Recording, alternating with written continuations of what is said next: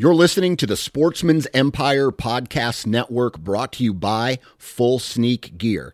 Check out their entire lineup at fullsneakgear.com. Also be sure to check out our entire stable of podcasts at sportsmansempire.com. New from Moultrie Mobile, the Feed Hub offers first-of-its-kind cellular connection and control for nearly any spin cast feeder on the market. When used with the Moultrie Mobile app, you can monitor feed and battery levels, run feeders on demand, receive alerts when feeders are clogged, and remotely adjust feeding times. The Feed Hub is ideal for anyone who maintains feeders. Remove the guesswork and save time by planning feeder maintenance before you drive to your hunting property. For more information, visit MoultrieMobile.com. You're listening to the Sportsman's Nation Podcast Network, brought to you by Federal Premium Ammunition and their new centerfire rifle ammunition, Terminal Ascent. Now, the Terminal Ascent has a slipstream polymer tip that helps flatten trajectories and initiates low-velocity expansion at longer ranges. The Terminal Ascent gives you match-grade long-range accuracy in a bonded hunting bullet, and it comes in a variety of cartridges, including the 6.5 Creedmoor, the 280 Ackley Improved, the 28 Nosler, the 7mm Remington Mag 30-06, and the 300 Win Mag. If you want to find more information about the Terminal Ascent, visit federalpremium.com, and while you're there, check out It's Federal Season, the official podcast of Federal Ammunition. This is the Average Conservationist Podcast, brought to you in partner with 2% for Conservation. 2% for Conservation's mission is to create an alliance of businesses and individuals that ensure the future of hunting and angling by committing their time and dollars to fish and wildlife. 1% of time plus 1% of money equals 2% for conservation. 2% helps businesses and people pair with conservation causes to support things that fit what they care about. Whether you're into fishing, hunting, or just getting outdoors, 2% can help you not only start giving back to wildlife, but get certified for it. Getting 2% certified means you've made the same commitment as popular brands like Sitka, First Light, Stone Glacier, and Seek Outside in giving at least 1% of your time and money back to wildlife. But it's not just for outdoor companies. Breweries, contractors, coffee roasters, and even piano repair companies have earned 2% certification and stand out as leaders in their communities. Businesses that are committed to conservation deserve your business when you shop. Learn more about 2% for Conservation at fishandwildlife.org. That's fishandwildlife.org.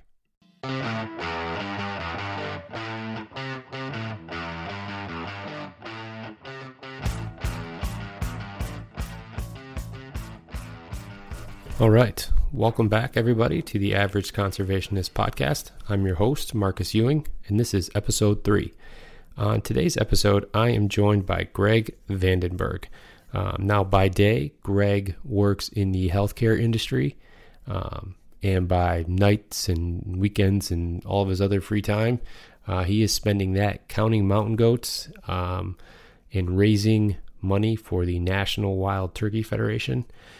Greg and I go over a bunch of different stuff today, and one thing that I really enjoyed was listening to Greg talk about how he was first introduced to the outdoors.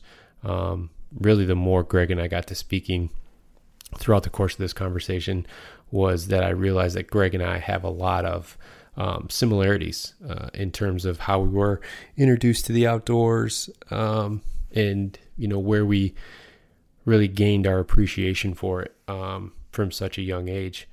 And really, that's one of the cool things about this podcast.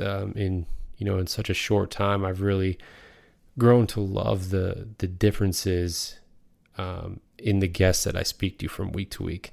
I mean, you take a look at episode 1 when we spoke to Jared Frazier and talking about what the outdoors means to him and growing up, what hunting and fishing, for his family, it was vital to their well-being. And then, spoke with Mark last week and we really focused on whitetails and things like that. And then now this week with Greg, we talk a lot about mountain goats and turkeys. So it's really cool to see just what a wide variety of things that people are into. And again, like I said, that's one of the things that I really love, or that I've grown to love about the podcast in such a short time. So I hope you guys enjoy this episode. It was great speaking with Greg, and take a listen. But before we jump into today's episode, I want to take a minute to announce the newest partner for the Average Conservationist podcast, and that is 2% for Conservation certified business member Stone Glacier. Now, Stone Glacier specializes in making hunting backpacks. Whether you're a whitetail guy, if you're a Western guy, Stone Glacier has a pack that's going to work for you. Not only are they making ultralight backpacks, but they're making some great technical outerwear, as well as backpacking tents that are ultra lightweight for guys that are, putting their pack or putting their camp on their back day in and day out. You can definitely expect to hear from them in some upcoming episodes and hear more about them on future episodes. But in the meantime, you can find them at stoneglacier.com. All right, on the line today, we have Greg Vandenberg. Greg, how's it going, man? It's going well. How is everything in sunny South Dakota today? It's not so sunny today. A little cloudy, but that's typical spring weather here. We kind of, as most northern Midwest states, it kind of goes nice, cold. One day you're sweating, next day you're got a winter coat back on. So. Yeah, I know exactly how that goes. I've woken up twice this week with snow on the ground here in Michigan, and it just crushes your spirit when you wake up in the middle of May and there's snow on the ground. But today, finally, things look like they're making a turn, and we're supposed to get some pretty consistently warm weather here starting in a few days, so I'm looking forward to it. So let's kind of dive right into things here. So growing up, are you from South Dakota originally? No, so I'm kind of a little bit from all over. I was actually born in California, but my mom was originally from Montana. So after about 9 years, we moved to Montana, and that's essentially kind of where, if somebody asked me where did I grow up, I'd say Montana. That was where I spent most of my childhood. Especially a lot of my memories. Outdoors, school, all that stuff. That's all been in Montana, just outside of Bozeman, in a little town called Churchill. Okay, so growing up in Montana, or a better part of your youth, at what point did the outdoors get introduced to you? That actually, really honestly, that even goes back further than Montana. When growing up, both my parents were teachers, and my mom is still a teacher today.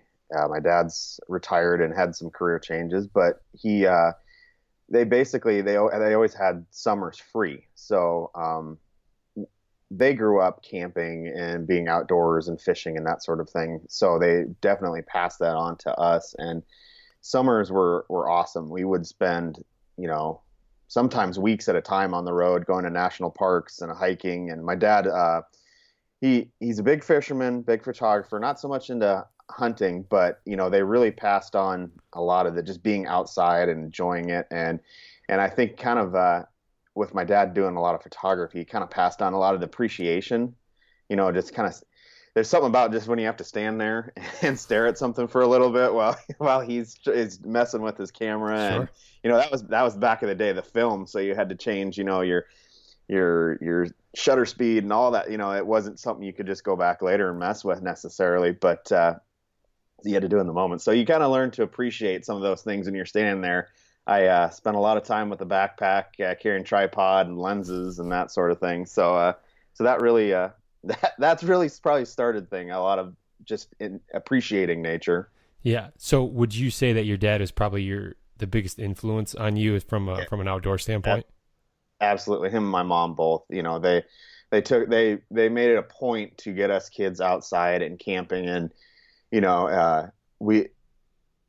it was very much intentional of how comfortable we were living out of a small like pop-up tent trailer, and out of a cooler, and some of the just all the things that we were very comfortable doing I look back on it and think like, there's probably a lot of people who didn't necessarily have that experience, So they made it. You could tell it was very much intentional on their part.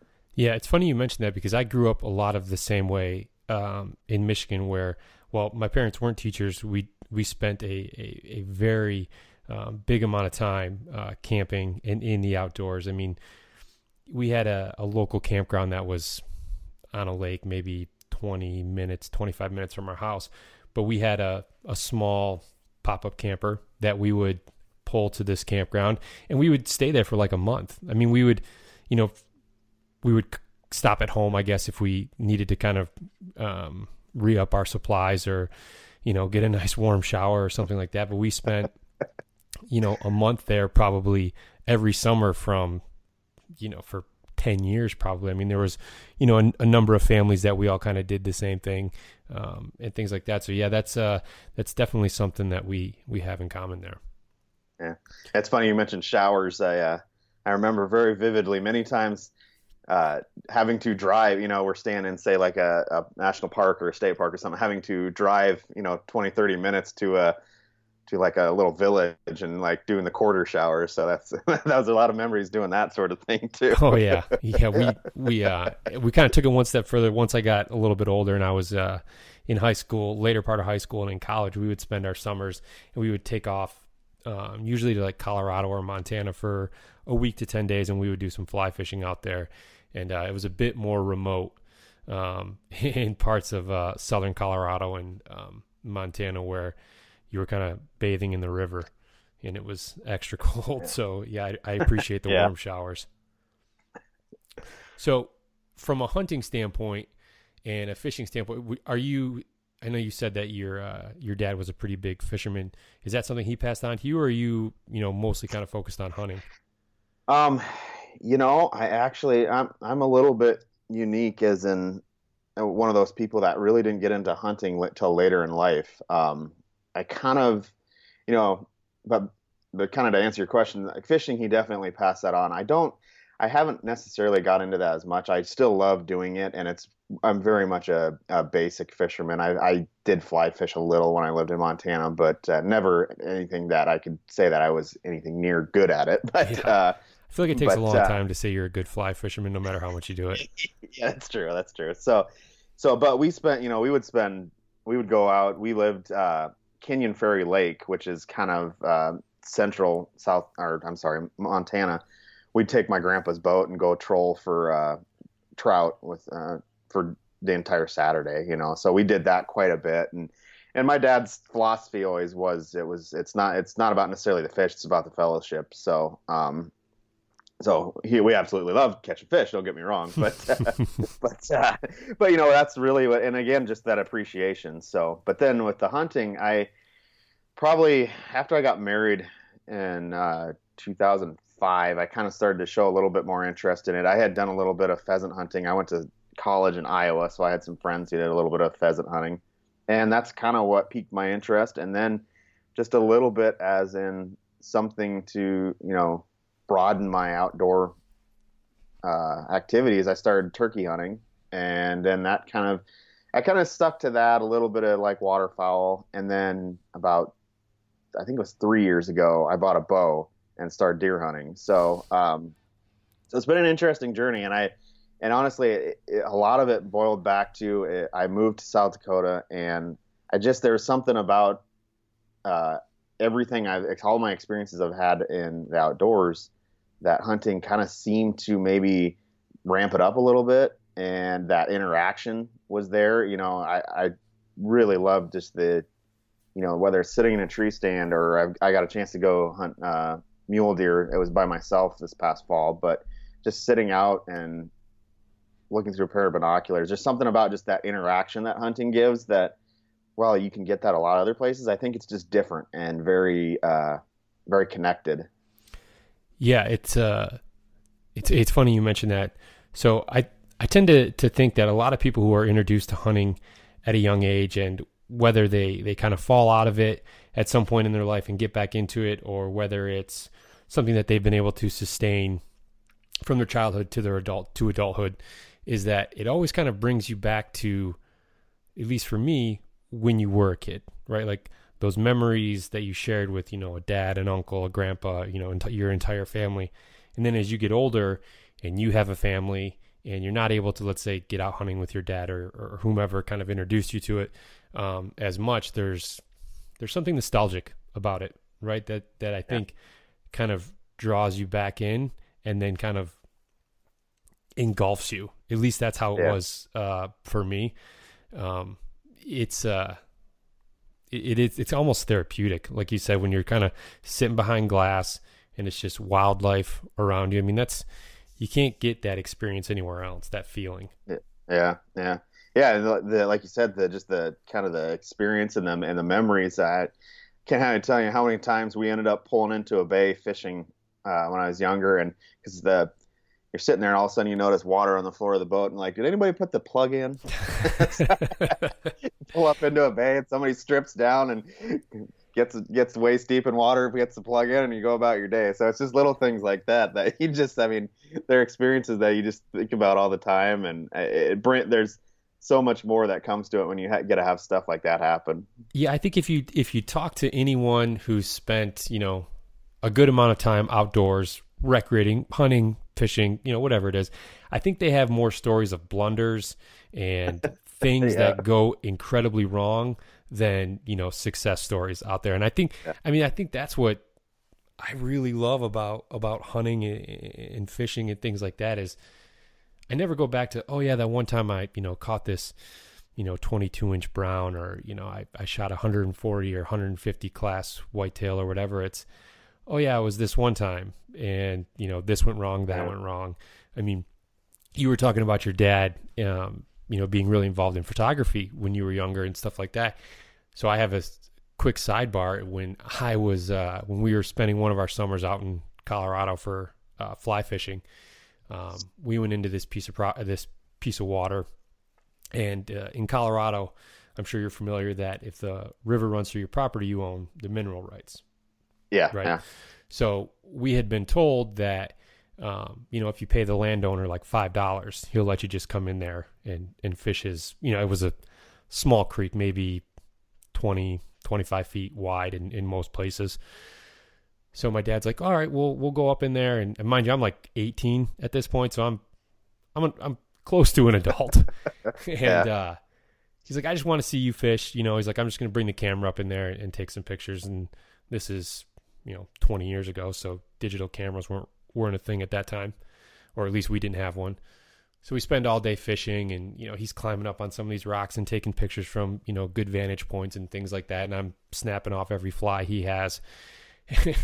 And, so we don't think anything of it. We get done fishing, we go home or go back to the campsite, get home, and it's a week or two later. And he's like, oh yeah, I'm going to go get that film developed. Opens up his camera. No film in the camera.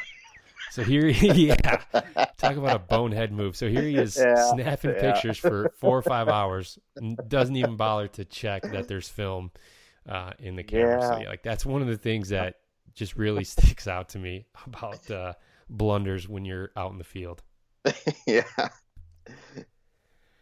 So flash forward to kind of where we're at now. What is the outdoors? What is conservation? What does that look like to you now compared to maybe as a young kid? It's still very much a lot of the experiences is just kind of a big part for me. Don't get me wrong, I love having a deer to make some summer sausage and stuff like that. But honestly, I think as I've even aged, even the short amount of time, it's really reiterated just the fact of interacting, and that's kind of what's driven a lot of my move towards being involved with different groups and really focusing on the conservation end of it. I'd hate to say, you see it so much where things are changing and land is going away, and we don't have access or whatever. I think it's just really important to support those things, and so you have those experiences. I mean, that's just really the biggest part of it, is the experiences. And so now it's a lot of volunteering my time I mostly do it with 2 different groups. but I do, I go to different fundraisers and that sort of things. But that's just volunteering my time for fundraising. I try to help out with the wildlife survey sort of things every once in a while. But for the most part, the hunting part of it is also just, it's almost like a bonus for me. It's really just important that the idea that we still have, there's a quote that Aldo Leopold, that's my favorite quote. It says, there's some people who can live without wild places, or some people who can live without wild places and some who can't, and that's really where I fall into it. And it's just, I would hate to ever see the opportunity to not have a forest you can go just hike through, or you can go canoeing or hunting or fishing or anything. That's really where my motivation lies now, kind of as I've aged and have my own kids, especially, and ensuring that they have those opportunities. So. Yeah, that's a great point. So where was kind of the turning point, I guess, that made you decide to want to take a more active role in conservation with actually, donating or volunteering a good amount of your time to these conservation orgs? Yeah. Like we had mentioned a little bit earlier, I think before we started recording, I work for a healthcare or a hospital here in Sioux Falls, and so that really consumes a good chunk of my time, obviously, because that's my full-time job. But I got to a point where, having kids, it's a little bit hard to do social things. You're kind of tied up with, especially when they're younger, that is, you're a little bit tied to home. And so I just really had this piqued interest of like, I just feel like I need to be doing more. So I basically just reached out to the Wild Turkey Federation, the regional director, and asked, who do I talk to get involved? And he got me connected with the group here in Sioux Falls, and I started basically just helping them out. Their big kind of purpose is more of a fundraising arm of it. They do some projects, don't get me wrong there, but a big part of it is fundraising.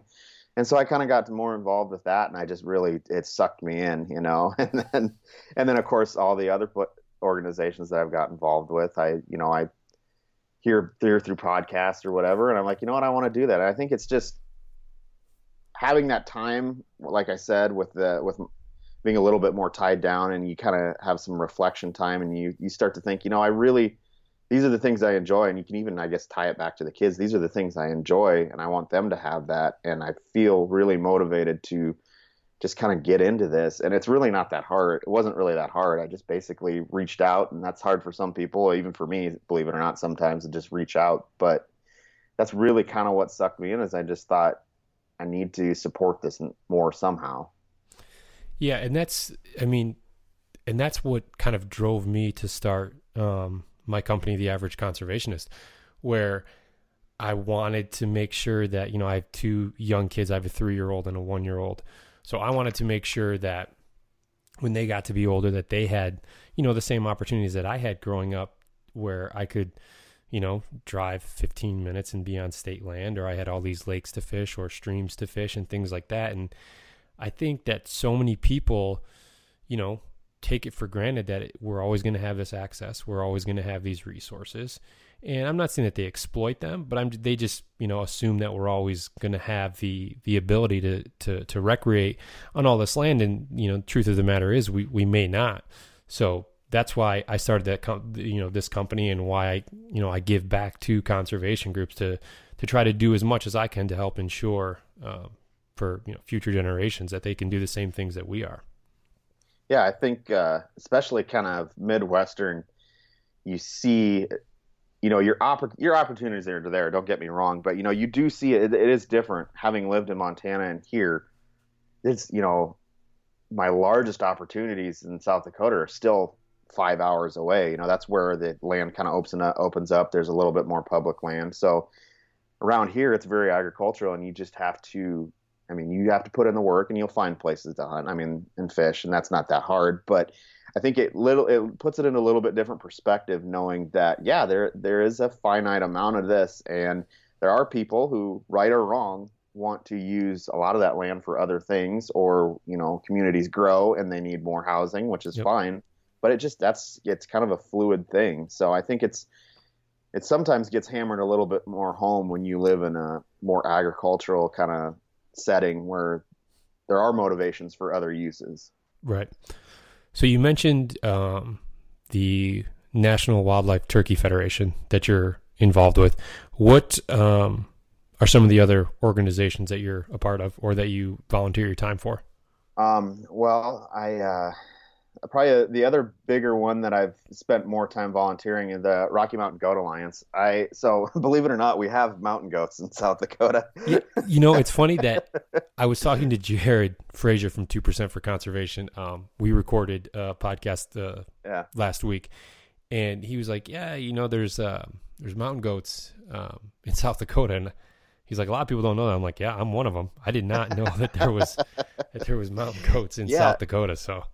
Yeah, the history behind them is they, as most motivations were in probably the 20s and 30s, the idea was, well, let's build a zoo, and so they brought mountain goats to Custer, South Dakota, and the very next night, 2 of them broke out. They brought them there, and then the rest of them eventually broke out, and they've been there ever since, and they're not a huge population, but they've done well. And the state has really decided that, we want to have them. I have my concerns about moving forward of where we're going to land, especially with bighorn sheep, because those are actually native in the Black Hills. So, and maybe concern isn't the right word, but a lot of the things you've seen in, say, Olympic National Park and the Grand Tetons, I wonder where we're going to go, but right now our state's pretty supportive of it. But anyway, back to the organization. So I was listening to a podcast. As I'd mentioned, I work for a healthcare, so a lot of times I do 12-hour shifts. So I pretty much work like 3 days a week, and then I'd have time off, which was great for kids and hunting and fishing and being outdoors. So I was just basically doing stuff around the house, listening to podcasts, and I heard about the Rocky Mountain Goat Alliance, and actually in the very same podcast is about 2% for Conservation, believe it or not. Okay. And after listening to that, there was just something about both of those organizations that clicked. I'm like, I want to be involved in these. And the big thing for the Goat Alliance was they do volunteer surveys. So, and one of them happened to be in Black Hills. So I was like, well, that's great. That's just down the road from me. So I immediately pretty much signed up, became a member, and that spring went and did a goat survey in the Black Hills, and it's so much fun. And then I've done that for the past, I believe, 3 years. Unfortunately, with all the craziness, they did have to. Currently, they're saying it's postponed. I don't know. We'll see what happens. There's just so many things. There's so much up in the air if it happens this year or not. But and then I actually had a chance to go back home and do a survey in the Bridger Range last summer, which was cool because it was, I grew up going to that mountain range. And so that's another organization that I really love. And honestly, it's the kind of the tangible part of it. So many times with going to a banquet or buying a raffle ticket, which I think is very important. Don't get me wrong. There's something that is a little bit lost with only doing that. And I love the just kind of the tangible part of being out and being a part of it. And so especially someone for myself who's not at all involved in like the management end of it, to actually kind of have a little piece of it. That's kind of cool to have that. So, well, yeah, I mean, it's interesting because you would think, or at least I would think, that if you're involved in the Rocky Mountain Goat Alliance, if you're a member, and you're partaking in these goat surveys and things like that, that you're trying to hunt them as well, right? And if you're not involved in or if you're not partaking in the harvesting or the management side of it, some people might ask, well, what's in it? What's in it? What do you get out of this? But I think that speaks volumes to you as a conservationist, that you find that, equally as important, to the population, to the herd, and everything like that.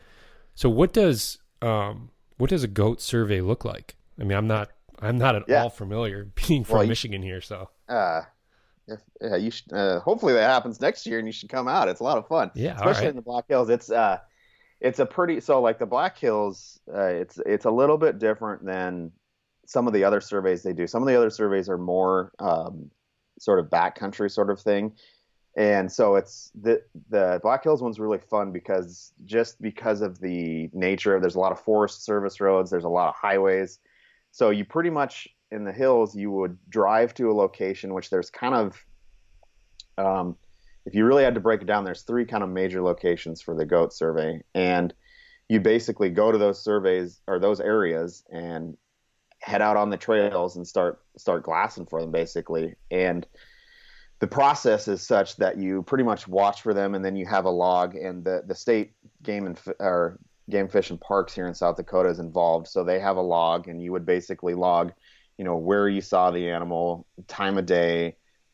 They really, you can try and identify the sex of the mountain goat, but it's very difficult to kind of do that from a distance. And little plug for them, the Goat Alliance on their social media a lot of times has quizzes, because they're big into that's a big part of mountain goats is the harvesting of males as opposed to females.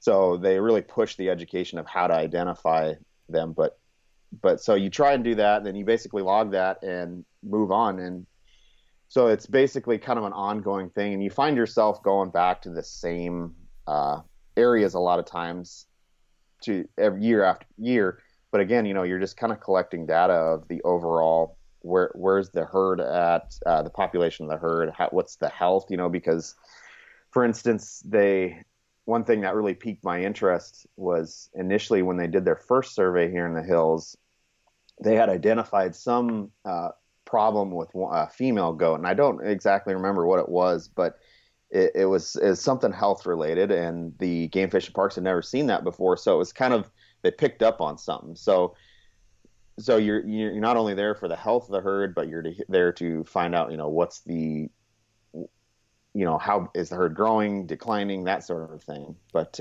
yeah, so basically you kind of, it's really simple and straightforward. You head out and you count. Yeah. It seems pretty straightforward. I mean, is there, or was there a big difference between doing it in Black Hills there in South Dakota and out in Montana? Yeah, in a lot of different ways. There's even in that Bridger Range, which is pretty accessible. So my wife actually went with me, and we went up and on one of the ski areas. So we actually were able to drive, part way up the mountain essentially, and then we hiked to an area that we were told to survey. So, but there were areas where people had to hike in and camp overnight, and because the biologist really wanted late in the evening, early in the morning sort of surveys of the animals. So that's a little bit more involved and kind of individual, if you will. You had your groups and you broke out. The Black Hills survey is a little bit unique in that we actually camp at one of the state parks, and so it's a big group camp. So that's another big part of it, is just that I've got to meet so many people going to these things, especially the way it's set up in South Dakota. So you camp at one of the state park campgrounds, and you have a place where you can kind of do a morning meeting, and then you break out, and then you come back, and you basically tally all your counts up. So you have a lot of connection there. Whereas it's a lot of fun in the other ones, but like I said, it's a little bit more individually based when you have to strike out and kind of camp overnight and that sort of thing. So it's kind of, in a way, it's kind of like a big group summer camp sort of feel with one here. So yeah, an adult hunting summer camp minus the hunting and things like that. But no, I'd imagine that something like that, you're able to meet a lot of like-minded people who have the same outlook on conservation and wildlife and preservation and things like that. And that's one of the things I've noticed over the last, 5 years, let's say, with social media and the way conservation organizations have been able to utilize it. I think they're able to appeal to a lot more people now that maybe they weren't prior to that. So I think that's a great tool, which kind of brings me to my next question is, with the National Wildlife Turkey Federation, what exactly is your role there? Because I know it's you do more than just volunteer. You're more than just a member and volunteer your time there. Well, right now I'm jokingly regretting my decision to be involved.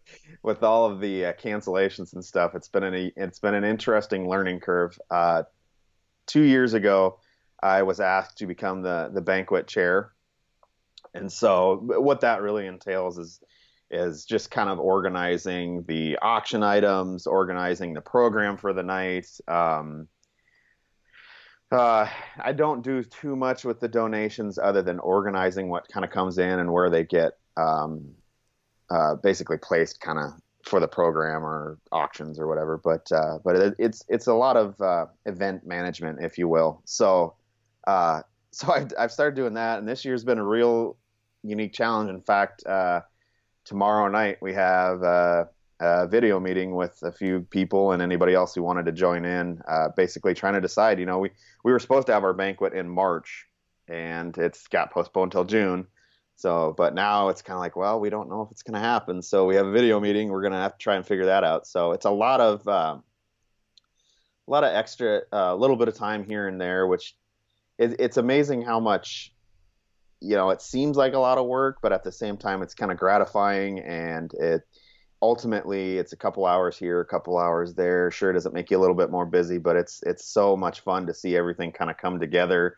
And then, honestly, to see that number at the end of the night that you brought in, and it goes right back into, that's one of the cool things about the Wild Turkey Federation is they pump a lot of the money back into the states, for example. And we've had so many good projects here, whether it be high school trap teams or habitat projects. There's a small chunk of national forest up in northwest South Dakota they've done a lot of work up there to kind of improve habitat for turkeys. And ultimately, that's the cool thing about turkeys. Ultimately, you improve turkey habitat, you improve deer habitat, elk habitat, pronghorn, all that stuff. So that's kind of the gratifying part, actually, of being involved in almost kind of like I'd mentioned, there's that tangible hands-on way, but the hands-off, if you will, fundraising, there is a gratifying part to that, and that's kind of what draws me in. It's been fun. I tell you what, it's quite the chore to organize.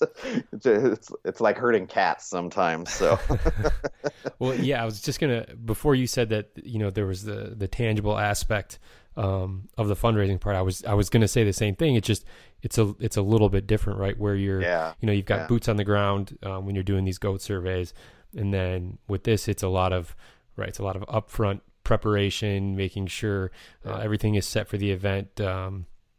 Items for auction are all there, food, beverage, all that, venue. There's a lot of stuff that goes into setting up one of those banquets. But yeah, like you said, at the end of the night, when you look at the money that you've raised through auctions, whatever the case may be, I mean, yeah, it's a huge difference. Yeah. Which I'd listened to a few podcasts earlier this year, let's say maybe like late March, when the whole pandemic was really first starting to kind of set in, and the podcast kind of touched on what effects this was having on conservation organizations, fundraising, membership numbers, things like that. Being in your position with the Turkey Federation there and your local chapter, I mean, how big of an impact has that had on things? Well, it's going to be huge, and I think it's going to trickle down. I think organizations are managing it okay. I know there's a lot of organizations that are in a hard place right now because obviously, like you've heard and probably heard in this podcast, the majority of fundraising happens, March, April timeframe. And just as a kind of a perspective here in South Dakota, it's no different. I think the Turkey Federation maybe got a couple banquets in. I can't think of the numbers off the top of my head, but other than that, there's easily a dozen banquets within a couple month time frame, and maybe only one or two actually got done. So if you take that as a reference and then realize that each chapter generally spends anywhere from $15,000 to $20,000 on different merchandise, venues, that sort of stuff, as a baseline, and then you have a lot of other fees that come in too. For us, for instance, we have the way the Turkey Federation kind of organizes it is they have an auction package that you purchase through them that they get at a discounted rate. And that kind of is what you build your event around. And you obviously get more donations in, but that alone, is a sizable chunk of money. And then to sit there and say, okay, now we going to have to delay it. So there it sits. Luckily we haven't been asked to necessarily pay up. But then if you delay it again or cancel it, it's kind of the point now. It's like, okay, so how do we manage these bills? And a lot of organizations have gotten creative with the online auctions. And so I think it's while it seems very simple of simple economics of you pay you buy something and pay it back, it gets really tricky when honestly your paycheck is dependent on getting rid of those things at the same time. So it's going to be a big impact. And I think I don't know if we'll see the full scope of it right away because it's just going to continue to trickle, I think. And there's been so much uncertainty with events on will they happen or not. It just is almost like a snowball right now where it's just building and building. And well, yeah, that's just it. Is there doesn't seem to be any. I mean, while it seems like we're kind of turning a corner, or that we're, starting to see the light at the end of the tunnel. There's still so much uncertainty in terms of, when we're going to be able to, gather in groups again, right? And it's got to be unsettling. I mean, not only for banquets, but I know a lot of these, trade shows, things like that.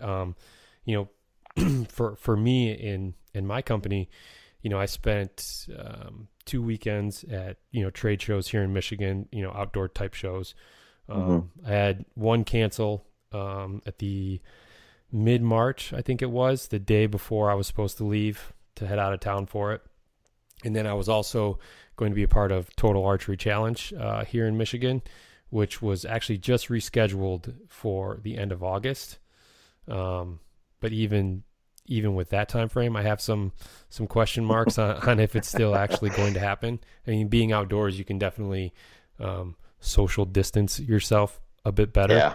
But how those things work with riding up chairlifts at ski resorts and things like that. I mean, it's tough to stay 6 feet away there. Yeah. The Total Archery Challenge here in the hills is still kind of up in the air. Same situation, and I think it's there.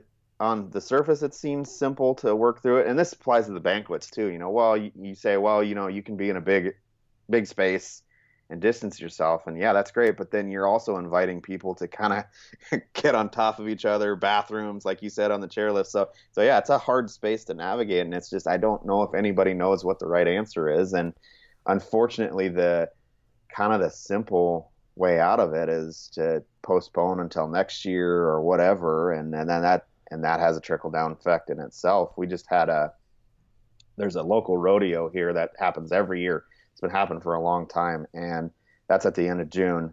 And I think it's one of the same dates as our banquet. And we've always kind of felt like, okay, get to the end of June, things will start to maybe get a little bit better. And I just saw today that they canceled that big rodeo, and that's outdoors, obviously. And It's like, oh man, kind of gives you a little sinking feeling like, now if they're canceling that, what's going to happen for us? Yeah, that's a month and a half away, right? And they're already canceling it.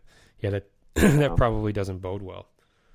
So one other organization that you are involved with, and we just touched on it a little bit, is 2% for Conservation.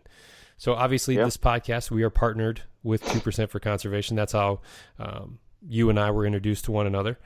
So what is your role with 2%, or how did you become involved with 2%? I mean, it's a newer organization. So tell us about that.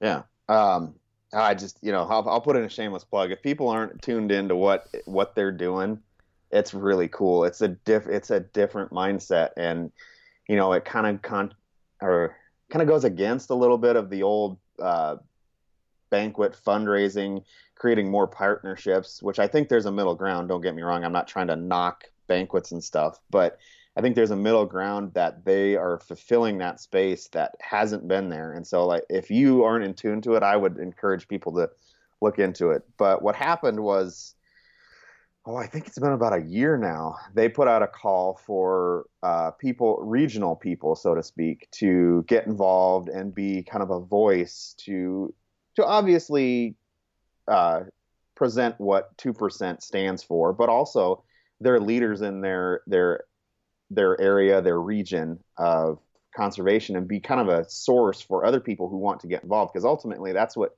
2% stands for, is involvement. Whether it be financially or time, that's really it's those things married together. So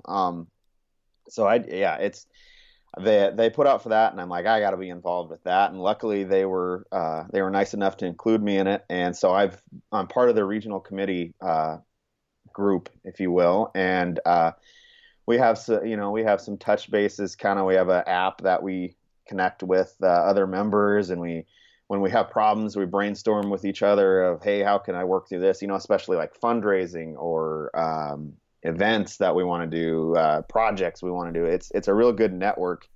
And I found myself reaching out to probably more people now to kind of talk about it. I have that motivation, obviously, as being part of the committee, but I do find myself reaching out a little bit more and talking about conservation as a whole to people. And I've really enjoyed it. Had a chance to be on some other podcasts. And just it's fun to present what 2% stands for, as far as volunteering your time, giving some of your income, and really committing to that. That's really what just kind of it gets me fired up about the organization. So yeah, and I think it's a great thing too, because one, when Jared and I spoke, is that a big thing is that conservation is not a competition. Right. I mean, it's no matter what anyone can do, it's for the betterment of, wildlife, habitat, things like that. So that's what I love about 2% for conservation is you've made the financial investment, but you've also made the investment of your time, which to me shows even more dedication than just being able to write a check. I mean, there's plenty of people out there who have, the means to be able to give back financially, and that's great. But I think the boots on the ground, right? The getting involved in local cleanups, goat surveys in your example, in your instance, excuse me. I think that speaks volumes to where conservation is headed, and marrying the two together, I think is a great idea. Yeah, and like you said, just kind of that giving back of your time. There's so much. It's fulfilling, but also it's just really important to push that, because there's, as new as the organization is, there's still that old adage of fundraising where it's time, talent, and treasures. I one of my guys from the Turkey Federation always pushes that home. He's been doing it for I don't know how long time, maybe 30 years even, and he always pushes that home. Really, we have to think about time, talent, and treasure for people when they volunteer or they come to the banquet, or what do they have to offer. And the cool thing is, as new as 2% is it really plays onto that old adage of the basics of giving back, of that time, talent, and treasure, and it hits all of those, which is really cool, and what I really enjoy most about it. And it's creating not only just people, but businesses that it's highlighting them too, which is really kind of the most interesting part. You don't just see that where the businesses that give back so much every year. I could rattle off a list of businesses here in town that every year have stepped up for our banquets and given us, hundreds, even sometimes thousands of dollars of stuff.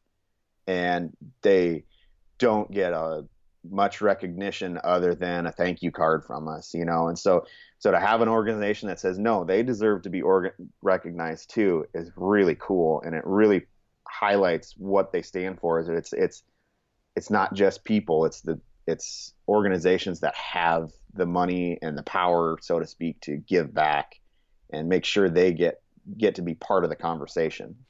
Well, you touched on a good point when you mentioned that it's kind of shifting or changing the way things have always been done, right? In terms of the banquets. And I completely agree that there's definitely a place for that, and it's definitely good. But I think that as the landscape of hunting and fishing in the outdoors changes, and a newer generation is kind of, I don't want to say ushered in, but is kind of, taking over, I think that things like 2% appeal more to them, right? With the, especially some of the businesses that are members of 2% for conservation. Sitka Gear, First Light. These are two of the larger companies in terms of, outdoor, technical hunting, clothing that are in the industry, and then there's, a lot of supplement company. There's so many different companies that make it a priority to give back. And even companies that you wouldn't necessarily think, why are these guys giving back to conservation? Well, maybe because the owner, if it's a smaller company, or that's just something that they're passionate about. So it's great to see companies, like you said, who have the means that are actually giving back to conservation, when so many of their customers, like you, like me, are supporting them, that they're actually turn around and supporting what we love to do. Yeah, absolutely. And it's just it really highlights that, like you kind of mentioned the change, so to speak, and younger generations coming in, and we have a younger couple that just joined our chapter here of the Turkey Federation, and we were talking the other day, and it's cool. That's the other cool thing is, you get these young people and they're fired up and they have all these ideas and it energizes you. And they made a comment of, like, yeah, we didn't even really know your group existed. And I'm like, yeah, it's just kind of a group that's been here, and it's started as a group of friends. So it's been really, it hasn't necessarily, it's grown, but it hasn't necessarily grown to the level that you see a lot of newer organizations. And, I think 2% kind of, again, hits that home, like you had said, where it appeals because it's a more, it has that tangible thing. And I think that's what was really important to a lot of younger people. It's important to me, obviously, too. But I think there's even more, you see the younger generation who they want to have something kind of in front of. It's not a selfish thing. It's they just want to be able to feel that they've made a difference. Yeah, they want to be involved. They want to be included. Yeah, yeah. So I think that's what organizations like 2%, and even for that matter, like the Goat Alliance, who has something you can actually do, is really appealing. And that's kind of the cool thing about how conservation is especially the kind of the non-profit sort of arm of it is changing.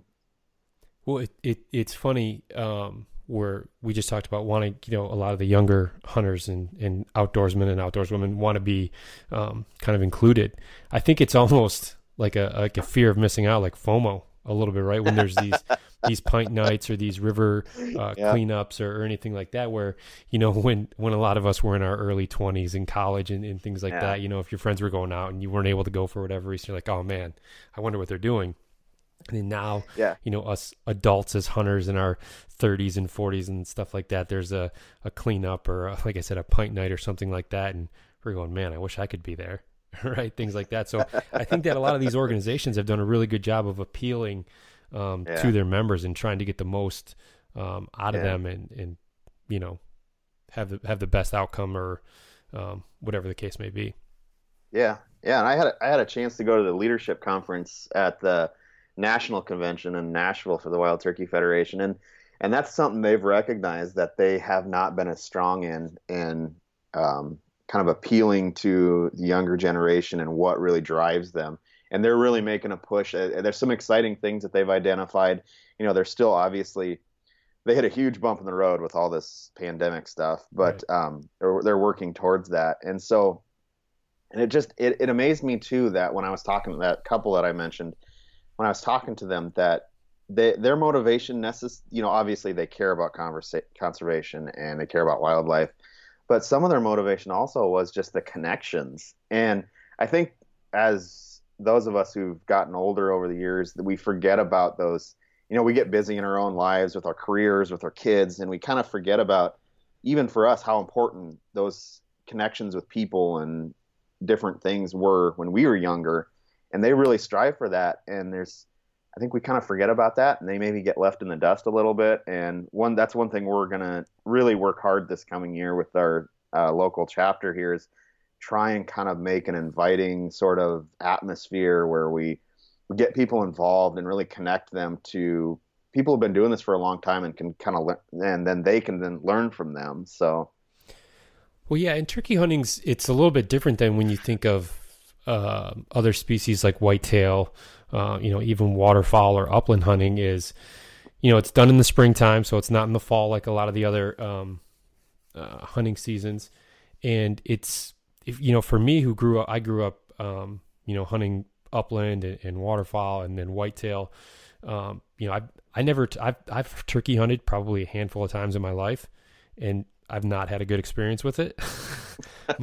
my brother-in-law every year is like, come on, we got to go. He keeps kind of bending my ear on it, but it's something that I think it gets kind of overlooked, but I think it's starting to make a bit more of a comeback, especially as social media again is kind of taking over with the hunting and fishing industry. Is that now there's more eyes on it, especially to younger generations who maybe haven't done it. And to me, it seems like it's a little bit easier to get into turkey hunting. Absolutely. I mean, there's still obviously the investment of a firearm, or, if you're a bow hunter, you have a bow as well. But, it's a little bit easier than, like bow hunting, for example. I mean, you can attest to this, just having purchased one or gotten into bow hunting recently, the amount of time you have to spend to become confident, just out to 30 yards, right? Let alone further than that. And with a shotgun, it's a little bit easier, right? It doesn't take nearly the amount of practice time it does now. Granted, there's calling and scouting and all those other things that go into it, but yeah, it's interesting to see how organizations are trying to recruit new members through that medium. Yeah, you're absolutely right. Like, it's turkey hunting is such a good way to get people involved. It's generally, although we've had a couple snowstorms on opening day here in South Dakota, but generally it's 40, 50 degrees as opposed to 20 when you're sitting in a tree stand. Yeah. I mean, the worst part about turkey hunting is the ticks and stuff like that this time of year. Yeah. But I had my son with me the other weekend when I went, and it's so much easier for him to sit there and enjoy it when he's not, freezing cold. And so it's a real good way to introduce people into it. So yeah. Yeah, well, that's awesome. So, I mean, would you say turkey is your favorite animal to hunt then? It's the one I've dedicated probably the most time to, just over the years of when I've started hunting. So that I'd say I have like a soft spot for it. Sure. Yeah. But like I said, I had a chance to go mule deer hunting this fall, and then I had an antelope tag last year, I believe it was, or 2 years ago now. And I tell you, there's something about just that, putting a pack on and hiking around. And granted, it is completely, I don't mean to claim at all that we have the backcountry stuff here in South Dakota, but there are areas where you can walk for miles, and it's just rolling hills or a little bit of forest land. There's just something about that is really, it's kind of sucked me in, and I've really enjoyed doing that wide open sitting and being patient and observing. And there's something about that. And so I probably have kind of veered a little bit away from my focus of turkey hunting, but yeah, I definitely has a soft spot for me. So yeah, and you're in a unique spot there in South Dakota too, where you still have a lot of what the Midwest has to offer, but then you're also knocking on the door of true Western hunting. I mean, with even mule deer and stuff in South Dakota there. I mean, yeah, it's you're in a good spot, that's for sure. Yeah, it's a really cool state. I really enjoy living here because there's so many different, like I said, what state can you basically completely dedicate yourself to agricultural sort of whitetail and then drive 5 hours if you're lucky enough to get one of the 2 tags, but go hunt a mountain goat, you know? Yeah. So, is that what it is? 2 tags a year? Yeah, it's 2 a year, and it's lifetime. So yeah, maybe someday, but I doubt it. But it's still like that's the cool thing about those limited tags, though, is your buddy or even somebody you don't know gets one, and it's not a competition. Everybody knows there's only 2, and they're never going to have it against. Everybody's like, all right, let's do this. I have a standing agreement with some guys I've met through these goat surveys. Of like, all right, if any of us get it, we're all going. I mean, that's just the way it is. So yeah, that's. Go ahead. Sorry. Oh, that's okay. I was just going to say that's just the cool thing about those limited tags. Yeah, I mean, here in Michigan, we have elk, which is, yeah, some people might think it's odd, but there's obviously states around here that have elk. But I think we have. Oh man, I think it's maybe 200 or 300 tags a year throughout the different seasons. And it's a lifetime tag. So once you get one, you're done. But I mean, it's great because so many people know that you're probably never going to draw a tag. But people still put in, and that money still goes towards conservation, which is great, and surveys and things like that. So, I mean, yeah, I just bought my elk tag, or my application for an elk tag yesterday. So, just got to build those points though, right? Yeah. I just made my yearly donation of my elk, bighorn, goat. Actually, there's a bunch of different elk seasons here. So I think 4 different ones I applied for, and then bighorn and mountain goat. So I made my yearly donation, I call it, because it probably won't happen. So what does hunting season, what does that look like for you for 2020? I mean, hopefully, there's some sense of normalcy in terms of, this pandemic and everything like that, and we're able to still get on with our lives. What does yours look like? I honestly don't. I'm kind of like small dog syndrome on the whole hunting thing, because I've discovered with family and career and that sort of thing that it's a little bit easier now if I say, okay, I'm going to go for like a week. My wife's been really cool about letting me go. She recognizes it's good for my mental health, and so I kind of try to dedicate, whether it be maybe a long weekend or a week, whatever. I guess it doesn't really matter. So I just really haven't decided. I might kind of do a pronghorn hunt. I've got some family who's talked to. He's actually lives in Michigan also, and so the problem is being a non-resident, it's a little bit tougher to draw. Yeah. But if he were to draw one, I'd maybe do that. Otherwise, I may go out and mule deer hunt again. But otherwise, I have my old standbys I have a little chunk of ground that I'm allowed to hunt on for whitetail. So I got trail cameras out, and I kind of go do that and try and get the deer for the freezer, so to speak. And then I have my little adventures otherwise with mule deer or pronghorn, whatever. I don't know. Like I said, I just kind of been a little bit small dog and not sure what I want to do. Well, I think that's good. You keep your options open. And like you said, it can be tough too, especially if you want to hunt, 4 or 5 different species, and it's all kind of spread out from September to November. Exactly. I mean, that's, with a job, with, a family, with young kids. I mean, that's a lot of time, and, there's certain obligations that we have to tend to. Yeah. Yeah. And I guess the big thing is a little bit maybe wait and see, because for example, in South Dakota, just the way the tag structure is, so for example, the first thing that gets drawn, like I said, is the elk, bighorn, and mountain goat. If I, for whatever reason, elk is hard to get, but I mean, it's not outside the realm of possibility. If I were to get that, I'd probably kind of put a lot of stuff on the back burner and really dedicate, because you can only get those every 9 years in South Dakota. So if I were to get one, it's like, okay, I'm going to put some time into this, and maybe go out in the summer a little bit and scout, and then put some time in the fall, maybe even multiple trips, just because it's such a unique opportunity to be able to do that.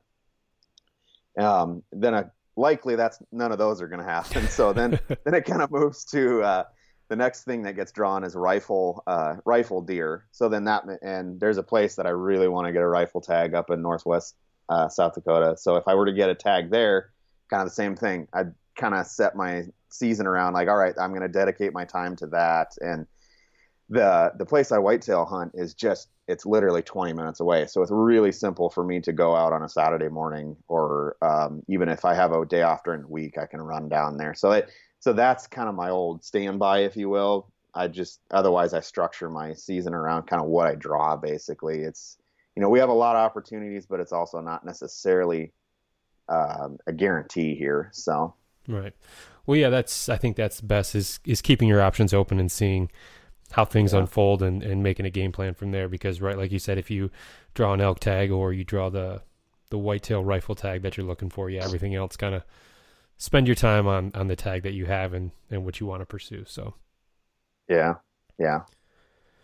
Okay. Well, Greg, I appreciate you taking the time to talk with me today. Best of luck here for the rest of 2020. Hopefully, appreciate it. We get back to some sense of a normal every day, and we can get back to doing what we love and supporting conservation and doing what we can there.